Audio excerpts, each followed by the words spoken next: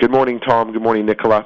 Well, it's official. Variable rate pricing is back to prime, with even some below prime options being available, with a few major mortgage wholesalers now offering as much as 0.25% below prime for a 3-year variable rate. Now, of course, some conditions apply, but it's a good start, and we're extremely excited to be able to offer some below prime options.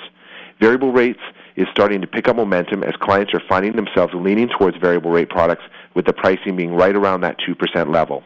Now, this past few weeks haven't just been about variable rate pricing, as fixed rates have started to fall again, with all 3, 4, and 5-year term best pricing being back to below 4%.